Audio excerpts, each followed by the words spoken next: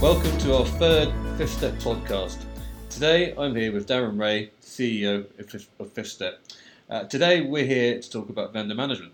But as obviously there's been a lot going on in the world recently with the Brexit leave vote, I thought that we'd ask Darren what he's been talking to clients about and what their response has been. So Darren, what have your clients been saying?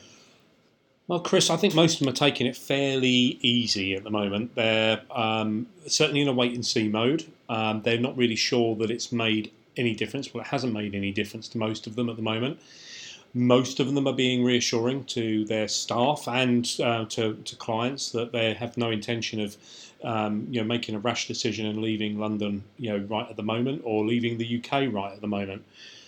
That may change over time. I think the key thing for most organisations is to understand what leave actually looks like, and we're not really going to know that until the negotiations are done. Right at this time, all UK organisations still have to remain compliant with EU law, and all the things we've spoken about previously about information security and information privacy are still very much part and parcel of the landscape in the UK, and will remain so right up until the point that we leave. And I suspect they'll carry on, because those things are the things that UK companies are going to have to do in order to be able to trade with the EU in future, post leave. Okay, I mean we held an event, a change management event, a few weeks ago on the subject of attain crisis and wicked problems. Yes. It was actually held the day before the leave vote, wasn't it? If That's you remember. right. Yeah. I was just wondering, would you bracket, the Brexit vote as as either a crisis problem or even a wicked problem for some financial services companies, or is it very much a tame problem that can be managed at the moment, in your view? Right at the moment, I think it's tame, because there's too many unknowns, and negotiations haven't begun. So there's a period now of knowing that we're going to leave, but not knowing exactly what leave looks like.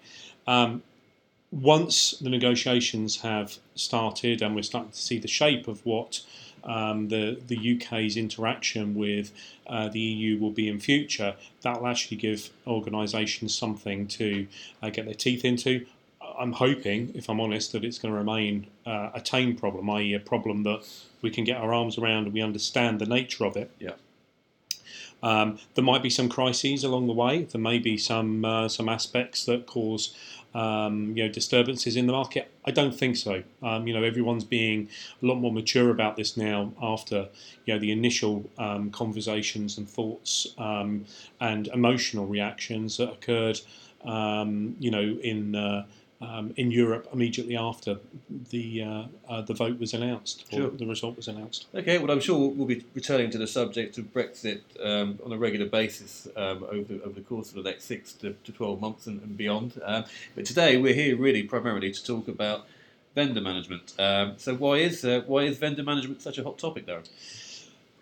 It's really, Chris, something that most organisations, larger organisations, have had a good handle on for a long time. That's typically because they've got large budgets or large amounts of money that are going out to vendors. So actually keeping a good handle on whether a vendor is providing a service, whether you're making sure you've got a contract in place and all those kind of things, has actually been part and parcel of normal business as usual for larger organisations.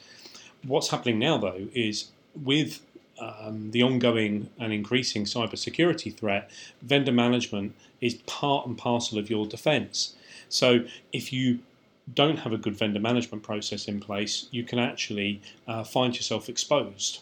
Yeah. Well, I mean, organisations and regulators, they're paying much more attention now, aren't they, to the risks that vendors can pose. I mean, I think there was the example of the US retailer Target that was breached. And that was an instance of a vendor really losing control, wasn't it? It was. Now, not all the details have been released about this, I'm sure, but essentially Target lost about 110 million records. About 40 million of those, if I remember rightly, were or included credit card information, and the remainder contained varying degrees of personal information, or PPI as it's called in the US.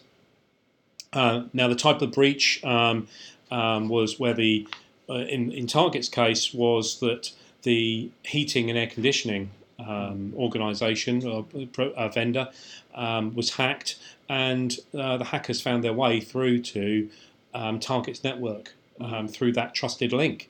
They then proceeded to download gigabytes of information. 11 apparently. Yeah, that's right. Yeah, 11 gig of data across that link, and extracted that information and then started to make use of it before the hack was discovered. So pretty bad situation at the extreme end, and at the extreme end of data, but no more or less data than many of the organisations here in the City of London, or indeed other financial service centres around the world, are dealing with every day. Particularly when you start talking about banks and receiving all of their credit card transactions, you'd hate to see something like that happen. Apparently, the gross expenses for that single event amounted to more than $250 million. So. Absolutely, it did, and it also resulted in a large reputational damage for Target, with people not wanting to shop there, people not wanting to use their credit card there, people demanding compensation for. It's very much a liability problem, isn't it? I mean, I've been talking to lots of people myself about this very subject over the last couple of years. And I know that a lot of the liability casualty insurers, as they call them in the US, are very concerned about blowing their aggregate. Absolutely right. Yeah, I mean, and that's why the cyber cover, cyber security insurance is increasingly popular. Is perhaps the wrong word, but increasingly felt to be a mandatory cover. And I don't speak as promoting any particular insurance company or anything like that, but I think we will see over the next couple of years this becoming if not mandated by the government, then I think mandated by social norms, and certainly in the US by shareholder action. Because if you don't have the cover and you're a shareholder and subsequently you lose money because the organisation has been hacked, then the shareholders will then sue the company and say, well, you didn't do everything you could to protect my investment, and the normal kind of litigation that takes place in those kinds I of wonder situations. actually if it would go down the same route as car insurance. I mean, will we all need to, if we all own a laptop or a computer, will we all need to take out compulsory cyber insurance? Years down the line, in the same way that you're compelled to buy your car insurance today, third-party car insurance. Whether it goes down to that kind of level for the individual, I certainly could see a situation where organisations have to have cyber cover. I think it's probably unlikely at this stage that that individuals will have cover just because they have a laptop. They might have, or you may start to see, increasing amounts of personal cyber protection or data privacy policies. So that if your data is stolen or leaked, it protects you against identity fraud and those kind of things. Well, I said in the era of the Internet of Things, when we're talking about we're going to have Wi-Fi connections, that's everything from a fridge through to your light bulb to even sensors on escalators. Making sure. Which I saw a program about that on TV the other day. Checking up for health and safety hazards. I mean, I think it's going to be an issue that becomes increasingly important and on the individual radar as well. Yeah, well, you're right. As we connect more devices to our networks, there's going to be more opportunities for hackers to hack into them. So we have to make sure that we, as individuals in our home environment, make sure that our networks are protected there. But as organisations, making sure that the devices that are connected securely, that where possible, organisations are kept on the outside of or without access to the organisation's data and only access to what they actually need at that point in time. Yeah, sure. Okay, we'll bring it back to vendor management, I suppose. And so what should anyone listening to this, what should their organisation be doing? I guess the first thing, Chris, is to make sure that they have a vendor management system. Now, a vendor management system has a number of different facets, I would say. primarily, it's making sure that you're managing your vendors. Okay, that means meeting with them. It means making sure that you've got signed contracts in place and that you have an awareness of what those contracts, the services that vendor is there to provide within the contract, awareness of service levels and things like that as well. So making sure you've got that in place is absolutely critical, and then assessing the criticality of your vendors to your business. So every organisation has some vendors or collection of vendors who are, priority one vendors. They provide a service that, if that was unavailable for a protracted period of time, either at any time of the year or perhaps just at during renewal season for insurance companies, or during another busy period of time, depending on the nature of the organisation.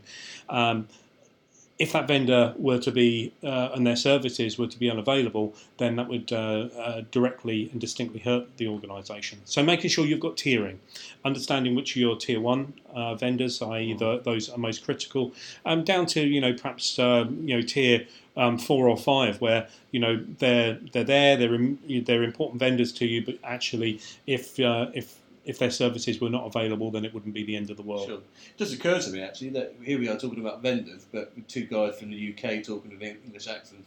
For the layman who's an English person, we're actually talking about these vendors or suppliers, aren't Absolutely, they? suppliers. Yeah, vendors equals suppliers. Absolutely correct. We've talked about what your organisations should be doing. So, how do you go about checking a vendor's contract then? It's awareness, first of all, Chris. It's making sure you've got a contract in place, making sure that it's current. Unfortunately, we still come across scenarios with our clients where there isn't a current contract in place with the vendor. So the vendor continues to provide the services on the basis of a former contract, but that's more on an unofficial basis. You don't really want to be in that situation when there's a critical event, or where a vendor has failed to provide a service, or indeed where there's been an incident that the vendor is responsible for. You want everything to be nicely tied up, nicely identifiable, and understanding what the vendor's services, which services they're providing, the SLA, so the service level agreements. I was going to ask you about that. How deep does an SLA go, or a service level agreement? Would that be like a checklist, or is it a bit more complex than that? It can be as complex as the services that's being provided. In all honesty, sometimes it's a nice easy one. For example, might be service availability. So if you have a broadband connection, for example, or an internet connection, you may have 99.999 availability. Well, obviously, if the vendor isn't sticking to 99 and 3/9 availability, then you're paying for something that you're not actually getting. So you need to hold the vendor, the supplier, accountable for that, and make sure that they're improving the service and that they're delivering on what you want. Potentially looking for a discount for the period of time where they haven't been providing that level of service, or the agreed level of service, and within the SLAs, you really hope that there would be a way and means of escalating the lack of service if that becomes appropriate. It's all sorts of things are involved. I mean, I suppose that from a business interruption point of view, there was the recent, there was the floods in Thailand that happened a few years ago, which led to delays in silicon chips, I think. And storage. Yeah. But also, it occurred to me, actually, when we were talking about the proposed sale of the technology company ARM in the UK, which apparently makes 90% of the world's microchips that go into mobile phones.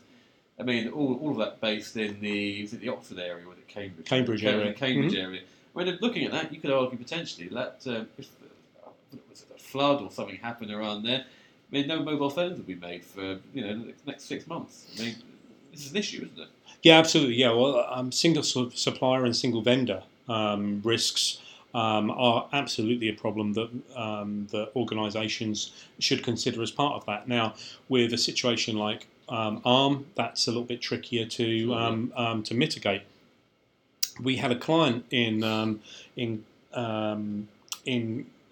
US who told us about a scenario where, following the tsunamis in Thailand, there was actually a replacement part that this organisation needed.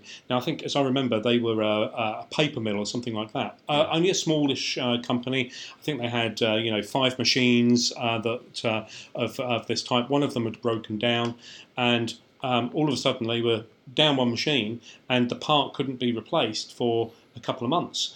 This ended up affecting the organisation in a very negative way. They ended up having to lay some people off and that kind of stuff, all because, as you suggested, a chip or a part wasn't available. Yeah. Now, how can you mitigate against that kind of thing? It can be tricky, but if you've got an awareness of what the risks are and understanding your supplier and vendor relationships, then at least you've got a chance of mitigating it. And I suppose one of the ways of doing that is performing a vendor due diligence. So, what sort of standards and criteria do vendors need to maintain that you can check against? Yeah, you're quite right. It is vendor due diligence becomes quite critical, really. Making sure that that your vendors are financially solvent. For example, you don't want to be trading with people who are about to go bankrupt or something like that, because that exposes your organisation to a risk, obviously. Yeah, sure. Now, finance departments typically will have standards, organisational standards for the due diligence and the levels of financial security that they look for in vendors, but not all organisations have that. There is lots of information around about. It's credit insurance, isn't there? I suppose that's what credit insurers are there for as well. That's right, yeah. And you can credit check organisations. You can for larger organisations. There's obviously the rating agencies who are looking at those kind of things, the likes of AM Best and those kind of Moody's. Well, I've worked with a few. I worked with the ICISA, the International Credit Insurance Association, on a white paper recently. And one of the things about credit insurance, of course, it's not just the insurance it provides, but they also can do forward-looking forecasts by seeing spikes and trends in areas of the world or across company lines where they consider there might be problems. Absolutely, yeah, absolutely. So financial due diligence is an important aspect, but in the world we live in at the moment, actually ensuring that the organisation is a true organisation is important as well. Cool, yeah. It's all very well, a couple of whiz kids coming up with an idea and selling you that idea, but if you think you're dealing with a larger company and actually it is just the two guys you've seen, that's fine as long as you have an awareness that it is just the two guys that you've seen. So how do you get into the process of implementing vendor awareness within an organisation? Well, vendor awareness within the organisation, most organisations will have people who select suppliers and vendors. In most IT settings, you have to go through a vendor selection process. In order to find a vendor who meets the criteria, can provide the service level that's required, can provide the functionality. But a key part, really, to a vendor awareness is making sure that the vendor is aware of the service that they provide you and its importance to you. Okay. Yeah. Now, I've worked with organisations in the past, clients in the past, and not so distant past, where there has been a suggestion of, well, we don't actually want to tell vendor A that they're so important to us because we feel they'll jack their prices up. Sure. Yeah. Now, I understand the concern. However, if a vendor is as unscrupulous as that, are they really the right vendor? Because does that mean they're going to jack their prices up? Should there be an incident or an event where you're going to depend on them even more? If that's true, but it gives you a pretty good idea about where their priorities lie, really, doesn't it? Absolutely, yeah, absolutely. So, making sure that the vendor understands the importance of the service they provide, making sure they have an awareness of the cybersecurity and information standards and policies that you have, making sure that from a internal security perspective, that A, they're following those standards, but B, within your own organisation, that they're still very much treated as a supplier and a vendor. No matter how close that relationship may be, you still need to be able to protect your organisation in a way that, unfortunately, Target wasn't able to. No. And I guess so. You need to hold regular vendor meetings, really. But again, it depends on the size and complexity of the organisation. I imagine what you're going to say. It does, yeah. But having tiered and understood the importance of those particular vendors to your organisation, meet with these organisations, with your vendors on a regular basis. Make sure that you've got details of how they've met their SLAs, what their performance has been. If they provide services to just a few people in your organisation, speak to those few people. If they provide services to a wider group, make sure that you've got a means for that wider group to report problems or indeed good performance. You don't want these meetings just to always be negative. It is actually quite positive for building good relationships. Obviously, to be able to say, you've done a really good job here. I've got a really good report from, Bob over in this office, who said that he was really pleased with the way that you guys dealt with this. That's good feedback, both for the vendor, and it helps build a more positive relationship. But on the other side, you need to be able to hold the vendor to account. Make sure that SLAs are being met. Make sure that you know of any outages or failures to provide the service, however that may demonstrate itself.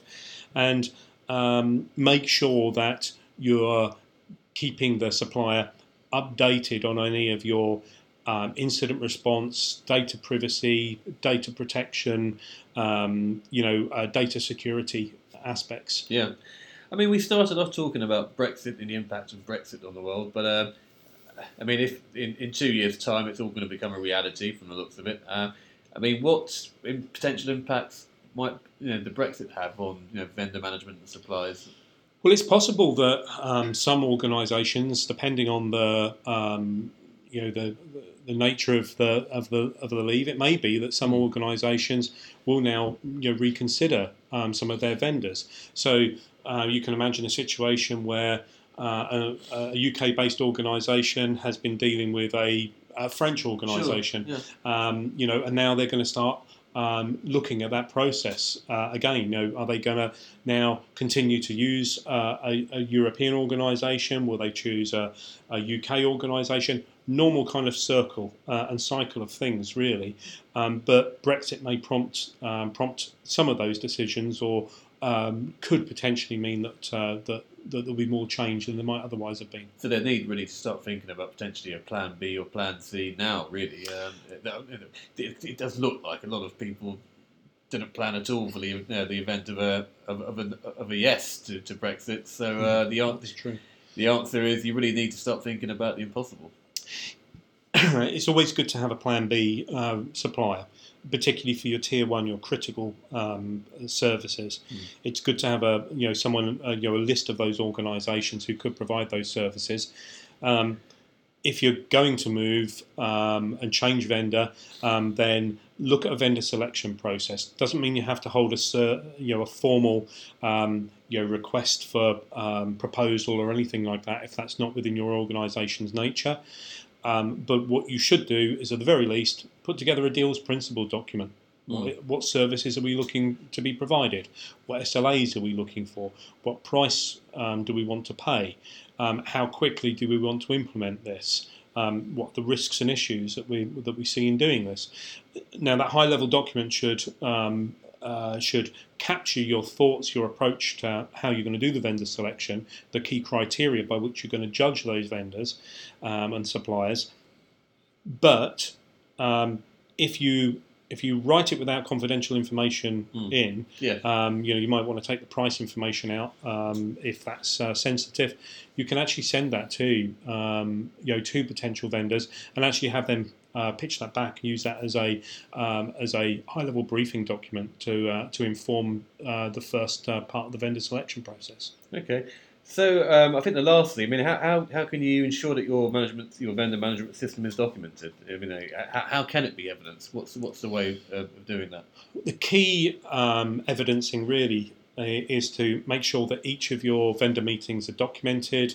Make sure there's an agenda. A standing agenda is probably good enough for many meetings. If there are continued issues that you need to address across multiple meetings, hopefully not, but if there are those kind of things, they should be added either to the standing agenda or they should be added to the agenda for the next X number of meetings. The meeting frequency is important, but you don't want to over-meet. You don't want to be dragging a vendor in every week when that's not necessary. If there's an incident or a problem that's ongoing, that may well be necessary. In other cases, it may be more appropriate to meet on a monthly, bi-monthly, or even a quarterly basis. Quarterly is the usual basis when there's when a service is well established and underway. Okay. Right, well, I think that probably concludes our latest podcast on vendor management. I think we're entering the holiday season now, so I'm hoping that people are going to be downloading this onto their iPhones and taking this onto the beach with them in a couple of days as they head off on their holidays. Hopefully, Chris, people are looking out right now over some Mediterranean sunny climes, sunny beaches and waters, and obviously dreaming of being back in the city and back at work. I'm sure they will be. Okay, but on that note, thank you, and until the next time. All right, thanks, Chris.